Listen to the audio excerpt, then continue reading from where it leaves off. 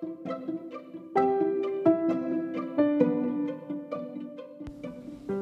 hello, hello, everyone. I am so excited about today's podcast message. And before we get into this awesome message, I just want to thank you all for tuning in to Let's Talk with the Good Dr. Lisa Talley podcast. I'm excited. Today we're talking about purpose. Yes, our purpose. What are we here for? I once read, I'm here for a purpose, and that purpose is to grow into a mountain, not to shrink to a grain of sand, but to grow into a mountain. My sisters, we live in an age where people are attempting to discover their purpose and maximize their potential. And many of us believe that we have a purpose in life, but we haven't quite discovered exactly what it is.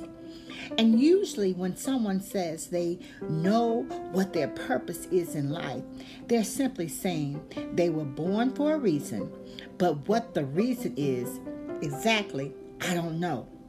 And we may continue to elude for the rest of our time here on this earth. But I just want to encourage someone today that yes, you do have a purpose.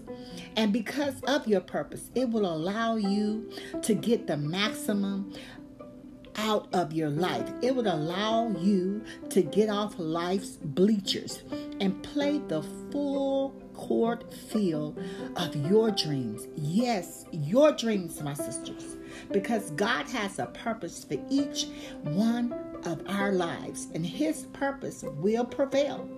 His purpose will come through. But sometimes God will even mess us up.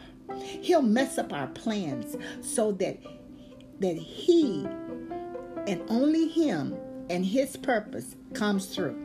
That His purpose will prevail, not your purpose. Because it is God who decides our purpose in life. Yes, it's only Him. And it's Him that's putting our life together. If we put our life into His hands, it will guarantee that we will have a successful on-purpose life. If that's all that we do, we have done well today, my sisters. If we put our lives into His hand. So no matter what your circumstances, no matter what you're going through today, no matter what they say today, God has a beautiful purpose for your life. I came to tell you today that your life and your purpose mean something. The other day I came across the story about a cracked pot, and it perfectly illustrates this point that I'm trying to make today. It says a water barrier in India had two large pots, which hung on each end of the pole that he carried across his neck. And one of those pots had a crack in it, while the other pot was perfect. And it always delivered the full portion of water at the end of the long walk from the stream to the master's house. But the cracked pot arrived only half full. For a full 2 years, this went on daily, with the barrier delivering only a half pot of full water to his master. Of course, this perfect pot was proud of its accomplishments, but the poor cracked pot was tormented by its imperfection. It was a shame that it was unable to accomplish only a half full of what had been made to do.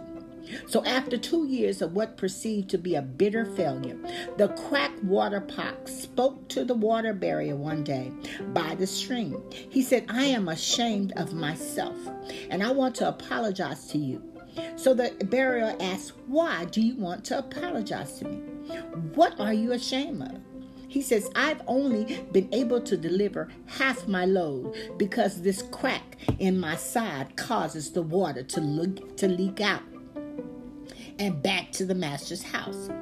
You see, you do all this work and you don't get the full value of your efforts, the pot said. The water barrier patiently said to the pot, as we return to the master's house, I want you to notice the beautiful flowers along the path. Come on, my sisters, you got to be getting this by now. He said, indeed, as they went up the hill, the old cracked pot took notice of the beautiful wildflowers on the side of the path.